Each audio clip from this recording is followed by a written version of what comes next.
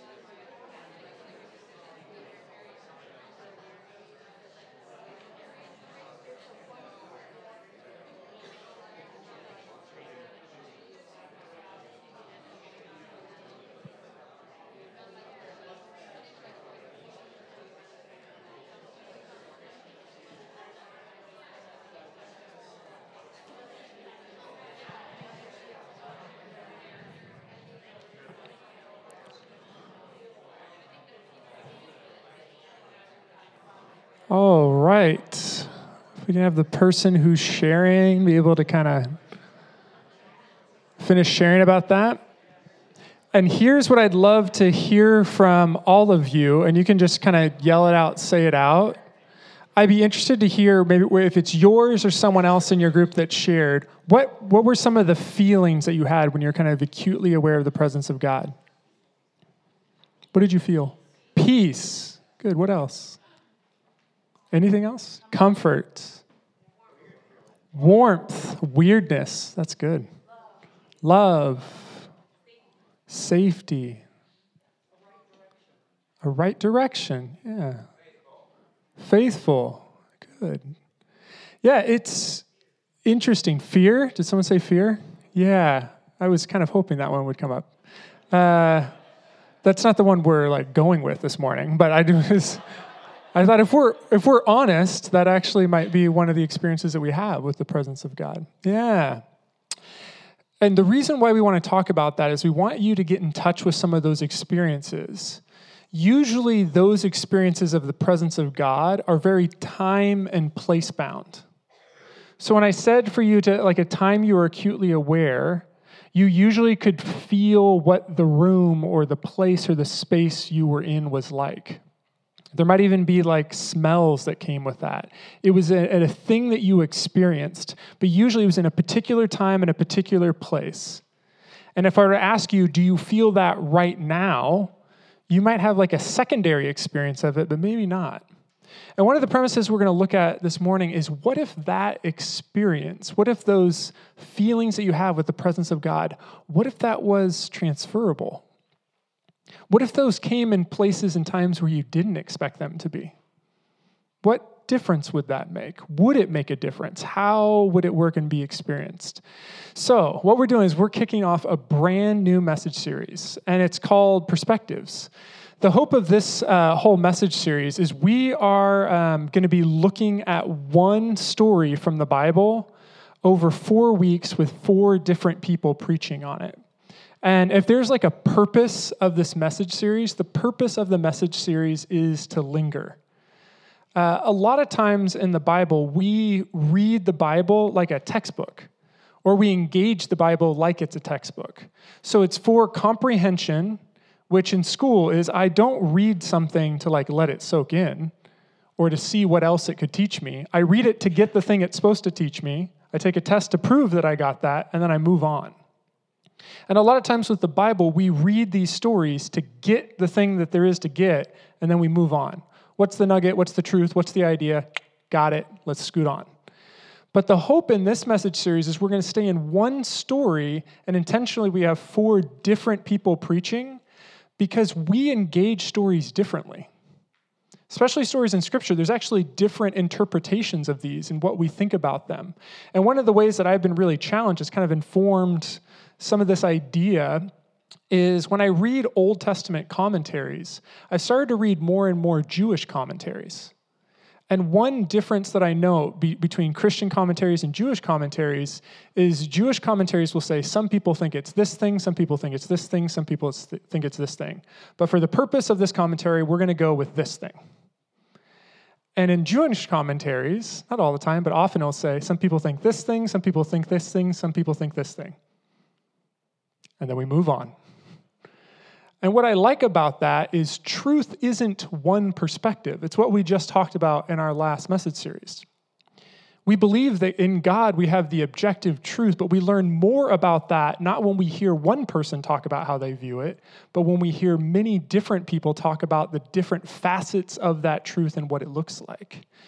And my hope in this time is that you're going to have an experience of this story that resonates deeply with you. It might be more in line with how you view it, or you would be challenged by a viewpoint that you're like, I never would have looked at the story that way. I never would have interpreted this story that way. And the hope is that when you encounter Scripture, when you encounter stories, when you encounter truth in your life, when you encounter God, you'd be willing to linger. And not just move on to say, like, I got the thing that this was for, but to say, what is this here to teach me? Because as you might be familiar with, in life, we tend to have reoccurring themes in our life. We tend to fall into different situations and similar themes in our relationships with our family or our friends, and we keep on running into these same things over and over and over again. And part of me wonders, have we learned the lesson it was here to teach us? Or do we think we learned it and moved on? What happens when we linger? What happens when we say, what is this thing here for? What is this experience here for? Why is it there, and what can it teach me? So, what we want to do first and foremost as we get into this is we're going to lay some context. I've shared this quote before, but man, it's one of my favorites because it's so transferable to lots and lots of situations. So here it is. A text without a context is a pretext for making it say whatever you want. Unpacking that is any book you've ever read, any story you've ever read, a text taken out of the context in which it was written or the audience for whom it was written for, just lets you make it say whatever you want it to say. And one of the things that I think is interesting is there was a big movement. I don't know if it's as big anymore, but it was about banning books in libraries and schools because there was language or there was viewpoints. Usually it's racism. And we remove them from our libraries. What I think would be more interesting is if we kept them in our libraries and we taught on the context of the society and the structure. Oh, we might learn something about why they were writing this book and why these beliefs were prevalent. If we erase it from our history, we may not gain any transferable truth that we can use in our world here and today. I think a main critique of the Bible is it's old, it's boring, it doesn't have anything to say about the world today. If you just try and make it speak to our world today, but you don't understand its context, you're right. It is an out-of-touch, detached book of stories that doesn't make any sense. If you sit with the culture and the time that it was in, oh my gosh, we'll have so much to say about our world today. If you ever travel to another country and you have to go through customs, you have to bring your passport, you have to show where you were from. They have to see, like, where are you from? Where are you coming from? And that's a part of the process of entering the new country. I actually think that's helpful with wisdom and with text and books. We have to check its passport. Where did this thing come from? And only when we understand that can this truth, can this idea travel. If we want to understand ancient wisdom in our world today, then we need to understand the ancient world. We need to understand the context it was in. So that's why we do this. It's not so that we can pretend we know more about the Bible or you can impress your friends, because your friends probably can't be impressed with biblical trivia. This is to set the context so we can see what's the truth that's present today that it was there. So we are going to be looking at a story from Genesis. And in Genesis, we need to kind of talk about Abraham and Isaac and Jacob. The story we're dealing with deals with Jacob, but it really is tied to Abraham and Isaac. So the story of the Bible begins with Adam and Eve. We have the story of Noah.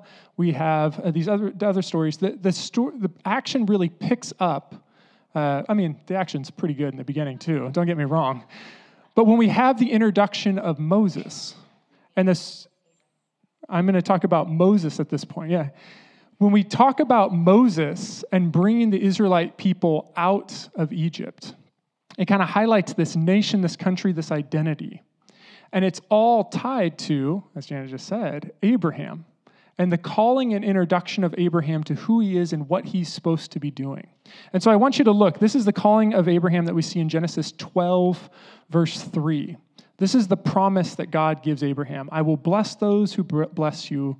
Those who curse you, I will curse. All the families of the earth will be blessed because of you. God is calling Abraham to leave his family and to set out on this journey. And the call is, I'm going to be with you, I'm going to bless you, and the world will know the blessings of God through you. Again, talking about context, this, while it may not seem anything necessarily revolutionary, is a revolutionary idea of God. In the ancient world, God did not exist to bless people. People existed to serve the gods so that the gods wouldn't withhold the good things from them. That the gods were ultimately fickle. You couldn't predict what the gods were going to do. So you sacrificed, you gave them crops, you slaughtered animals, you did all kinds of rituals and things to appease the gods. But a God who calls into a covenant relationship, a partnership with humanity, this is a new concept. Later in Genesis, verse 26, we have this blessing that's given to Abraham's son Isaac.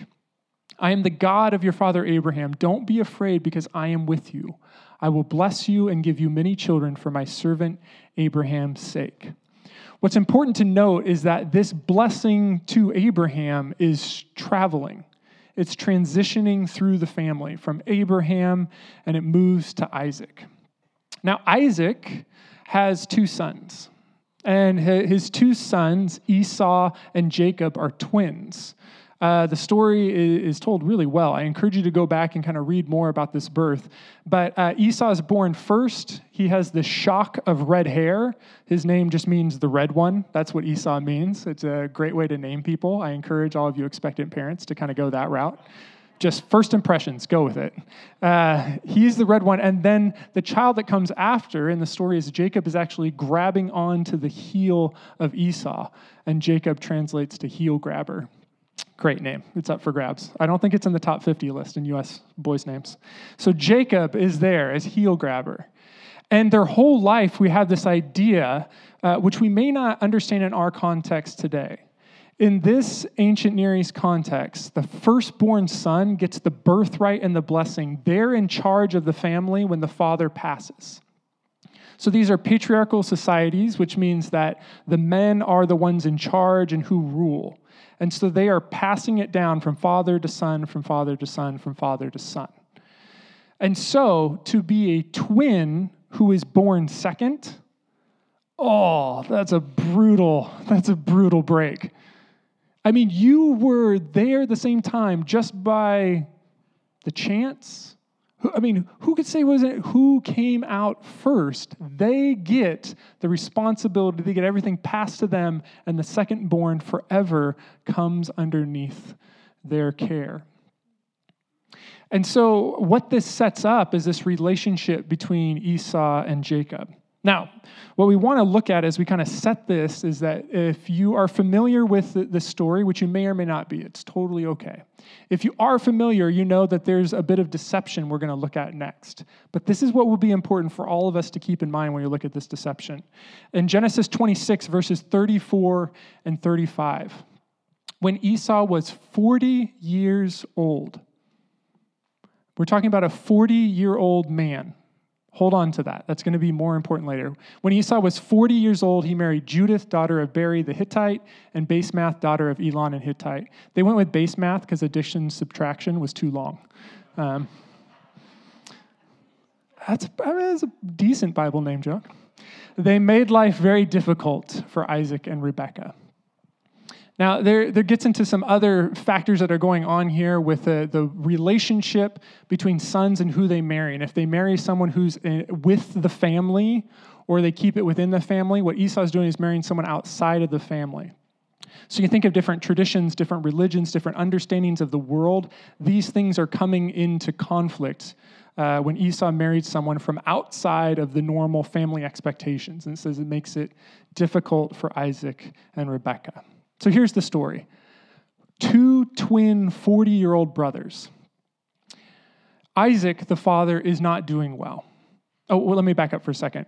Before that, Esau, who has the birthright, he goes out and hunting. He's the hunting one. Jacob is the one that kind of hangs out at home. These are the ways that the story is told. Esau goes out to hunt. He comes back. He didn't succeed in hunting. He didn't catch anything. And he's really, really hungry. And so he goes back to Jacob and he says, I'm too weak to even make myself food. Will you make me something to eat? And Jacob, the heel grabber, goes, oh, totally.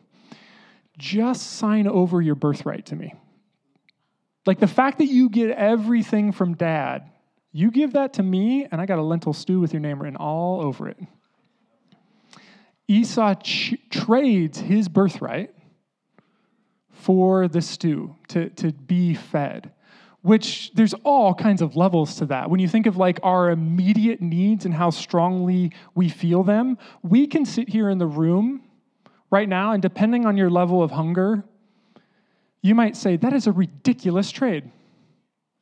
If you were really, really hungry, who cares about a birthright? That's a future thing. I just care about right now. What does it mean to exploit that weakness for the sake of this family blessing going forward? So Esau has already traded the birthright. He doesn't have that thing anymore. But later in the same story, after he's already traded it, Esau is with his father. Isaac calls him in. His eyesight is failing. He's older in age. He feels like the end is near. And so he tells Esau, go and catch me something. You're a great hunter. Go catch me. Make me the food the way I like it. I have a family blessing that I want to extend to you. And it's a blessing that you will be blessed. You will have many children. You will have a great and successful life. Now, in this story, Rebekah, Isaac's wife, overhears this. And Rebekah's like, I don't think I like this idea. So she pulls Jacob, her son, in and goes, hey, here's what's happening. Esau just got sent out to go hunt something for dad, and he's going to get the blessing. So go put on some of your brother's clothing. We're going to put some hair on your arms because you're smooth, and we know Esau's not. And we're going to go in there. You're going to talk like Esau. You're going to smell like Esau. He's going to feel your arms and think you're Esau, and you're going to get the family blessing. So Rebekah orchestrates a situation where while Esau's out, Jacob goes in and receives the blessing. And the story is structured really well where it says, like, the moment Jacob walks out, successfully impersonating his brother, and with the blessing, Esau walks in. If you think of, like, if you ever watched a play, it's written into the story exactly like that. As one character walks out, the other character walks in. Esau says, I'm here, I did it, here's your food. And Isaac goes, too late. The blessing's gone. I already gave it to your brother. We don't get to take that back. We don't get to reverse course on that. It's gone. Esau is understandably furious. And there's this great line, one of my favorite lines in the story. He goes, right now I'm really sad because dad's dying, but the moment I get over grieving, I'm going to kill Jacob. I got a lot of sadness, but I see some anger on the horizon. So Rebekah hears this as well and sends Jacob off, sends him away. Go to our friends and our family. You need to get out of here. One of the things that's really interesting to note is in the ancient Near East kind of power structure, the classical power structure in that story would be Isaac as the father has the power, Esau as the firstborn has the second most power, Jacob as another male in the story has the third most power, and Rebekah the wife has the least power of the four characters. How the story actually plays out is Rebekah wields the most power, setting her son and moving him into it. Jacob takes over this role and this blessing. Then Esau and Isaac is blind and powerless and is the victim of everything that happens. It's a full reversal of the power structure. Now, there's a lot of commentary on this, and in light of perspectives, this whole message series, I'll say, I don't know. What does this deception mean? Why is this happening? And why doesn't God intervene? Why don't we correct it? Are we valuing deception? We don't know. We just know that the deception is certainly there, and this blessing sticks. So, the part of the story that we want to look at now is we want to see what happens to Jacob as he leaves his family. Now, one thing to note going into this and kind of further setting that context, a 40-year-old man who has lived with his parents and his brother for his whole life, as much as we know, is Isaac has been there with his family his whole life. And now, at 40 years old, he is heading off on his own for the first time ever. He's not married. We don't know that they're sending him with servants or other people. Jacob is going off for the first time on his own. Think about that experience. What would that feel like after knowing a certain family structure for so long to all of a sudden be completely without it? So we want to look here in Genesis 28, starting in verse 10. Jacob left Beersheba and set out for Haran. He reached a certain place and spent the night there. And when sun had set, he took one of the stones at that place and put it near his head. Then he lay down there. He dreamed and saw a raised staircase, its foundation on earth and its top touching the sky. And God's messengers were ascending and descending on it. Suddenly the Lord was standing on it and saying, I am the Lord, the God of your father Abraham and the God of Isaac. I will give you and your descendants the land on which you are lying. Your descendants will become like dust of the earth. You will spread out over the west, east, north, and south. Every family on earth will be blessed because of you and your descendants. I am with you now. I will protect you everywhere you go, and I will bring you back to this land. I will not leave you until I've done everything I have promised you. When Jacob woke from his sleep, he thought to himself, the Lord is definitely in this place, but I didn't know it. He was terrified and thought, this sacred place is awesome. It's none other than God's house and the entrance to heaven. After Jacob got up early in the morning, he took a stone he had put near his head, set it up as a sacred pillar, and poured oil on the top of it. He named that sacred place Bethel, though Luz was the city's original name. So it's this fascinating story where there's been this deception, this family betrayal. Jacob is on the run. He's all by himself. He has this night out in the wilderness, out in the desert. He's sleeping on a rock, which again, we don't read that and be like, no, that's just something people did. No, that's a really uncomfortable on the run move, okay? You don't sleep on rocks when you're in a good place. Jacob is in a desolate place where a rock seems a good place to lay your head. And he has this vision. Now, one of the things that's interesting, again, in this context is the Babylonians would build these big ziggurats. So like these big temples and towers that go up into the sky. And the idea is that you would climb up them to make your offerings to God because the gods exist in the heavenly realm up there. And it was your role to go up there to appease these gods. What's interesting about this vision is that we have this same kind of structure, but God's messengers are going up and down. And he says there's like this pathway, there's this opening in this space between the heavenly realms and earth. What's interesting is this place doesn't exist as a place where God comes down or the place where we go up, where the place where the channel is open. There's an ascending and a descending from God's things. It's heaven come to earth. earth engaging with heaven. This is the vision. And what I love most and we want to focus on today is when Jacob wakes up, that line where he says, God was in this place, but I did not know it. God was in this place, but I did not know it. See, when we go back to what we did at the beginning, we talked about the context of, have you had an experience of God? What did that feel like? Usually what that means is if the context is good or we're in a good context, we believe that God's presence is there. If we're in a bad context, that means God's absent. Oftentimes our understanding of God or our relationship with God is purely tied to our circumstances. When things are well and we're at peace, God is there. If things are difficult or hard, God is not there. The exception can be when we're in a really hard place, but then we suddenly are filled with hope. This is God returning. God shows back up. And what's interesting in this story is that when Jacob is alone, when Jacob has nothing, when the story has turned, he has the birthright and the blessing, but he doesn't have any of the family support anymore. You imagine there's an incredible sense of loneliness and isolation. He is all alone in the world. That God is there, even in that place. That God is present in that place.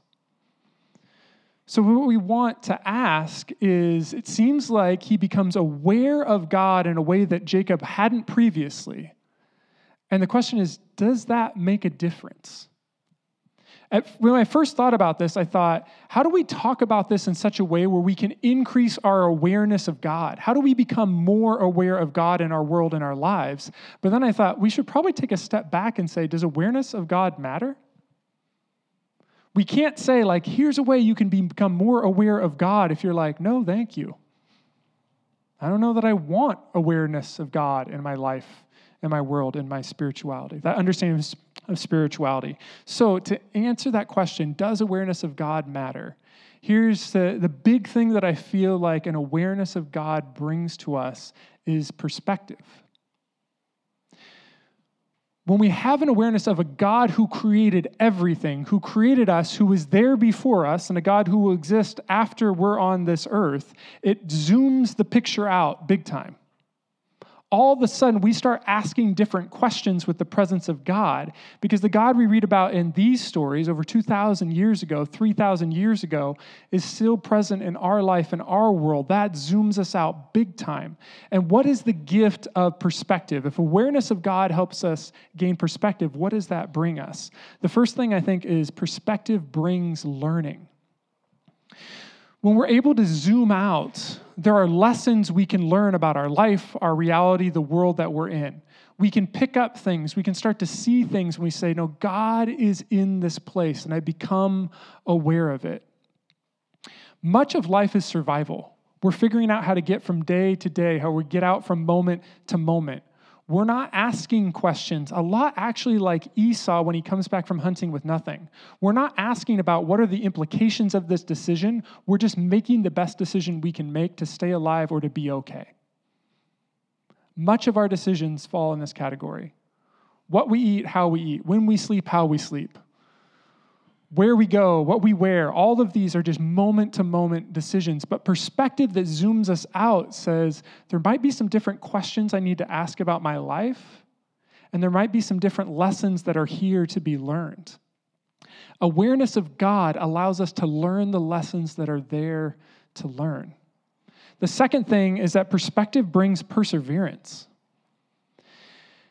Without this engagement with God, without this awareness of God, I would suggest the option of giving up to Jacob would have been a whole lot more viable. Why keep on going when things get hard? Why keep pushing through when things appear hopeless? When we feel isolated, when we feel lonely, why do we keep going? Why do we keep showing up to our own lives? There aren't a lot of good answers in that space. But when we zoom out and we become aware of God, it can keep us going even in the face of difficulty, even in the face of loneliness and isolation, because we know that God is here. There's something bigger going on. There's something that's moving and tracking us. I think an awareness of God becomes incredibly important when we're under stress, when we're in difficulty, when we face persecution, when we face difficulties, and when we feel isolated and when we feel alone. So the question would be, what blocks our awareness of God? I mean, what are the times when we're not aware that God is there, when that's a revelation to us when we wake up in the morning? I think it's self-obsession. And I want to talk about self-obsession versus self-awareness. Because a lot of times these terms or ideas are used interchangeably. To think about yourself, for many, is to be self-obsessed. And for others, it's like, no, we're becoming more and more aware of ourselves. I think the thing that blocked Jacob before was he was in a self-obsessed world, a self-obsessed realm, some created by his own actions, some created by his mother's actions and engagement with him, but he was obsessed about his life, his path, what he was going to do, what he would receive versus what others were to receive. And in that place, I think it blocks our greater awareness of who God is and what God's doing in the world, because all that matters is ourselves. Being self-obsessed is just thinking about ourselves in a way that, how do I keep going? What do I keep doing? Becoming self-aware means we start asking, why am I doing what I'm doing? What's driving me? What's moving me? Why do I feel the need to do these things? Why do I feel anger or sadness? What do I have? All these different emotions and expressions. That's the fruit of self-awareness. Self-obsession is an obsession with who I am and what I'm doing and what I want to do. And so the question is it possible that we have become at times self-obsessed? We lack the ability to zoom out because we've trapped ourselves in the container of ourselves. Are you with me? You know what I mean? We've trapped ourselves into one viewpoint because we're obsessed with ourselves, where self-awareness actually allows us to zoom out and look at ourselves, ask questions about ourselves, and to ask questions about who is God and what is God doing in this place. Self-obsession obscures the truth of who we are, but self-awareness illuminates it. It opens it up. I think Jacob was in a self-obsessed place, and this dream allowed him to become self-aware. Who he felt within the lineage of his own family. What God was doing through him and through his father and through his grandfather. What God was inviting him to bring to the entirety of the world. This is ultimately the promise and covenant that God gives Abraham and Isaac to Jacob, to be a blessing to all the world. This kind of self-awareness opens up an awareness of who God is and allows us to learn lessons from the path we're in, and allows us to move forward with perseverance. My invitation for you this week is to linger. In the midst of your own life, in the midst of your own day, to create a time. Maybe right now you need to go into your phone or on your watch and set a daily alarm. And the daily alarm would be is when it goes off to be able to sit and have this experience that Jacob did of waking up. I love this story because the Jacob that went to sleep and the Jacob that woke up are very different Jacobs. And what changed? His circumstances didn't change. He didn't have a Wizard of Oz moment where he's like, it was all a terrible dream. We're all here. And there's Auntie Em. No, his family was still gone. He was still running. His brother was still upset at him. Nothing about his circumstances changed. What changed was Jacob and his awareness that God was still at work in this circumstance. God was still there. And he was filled with the power. And most people believe that this is a hinge point on the story and life of Jacob that allows him to do everything that he does moving forward. The alarm on our phones is an opportunity to say, God was in this place, and I was not aware. God is here, and God is moving with us, and God is intimately a part of your story, regardless of circumstances, and that presence is there to fill us with the things you offered. Peace. Peace. To feel a comfort, to feel a faithfulness. If there's any sense of fear, it's at the magnitude of God, not the punishment of God. How do we, filled with those experiences that you've had at one point, but how do we transfer it to the moments where we think it shouldn't be accessible? How are we pausing and stopping? How are we lingering in the story of our own lives to see, oh, God is here. God is at work. Would you pray with me?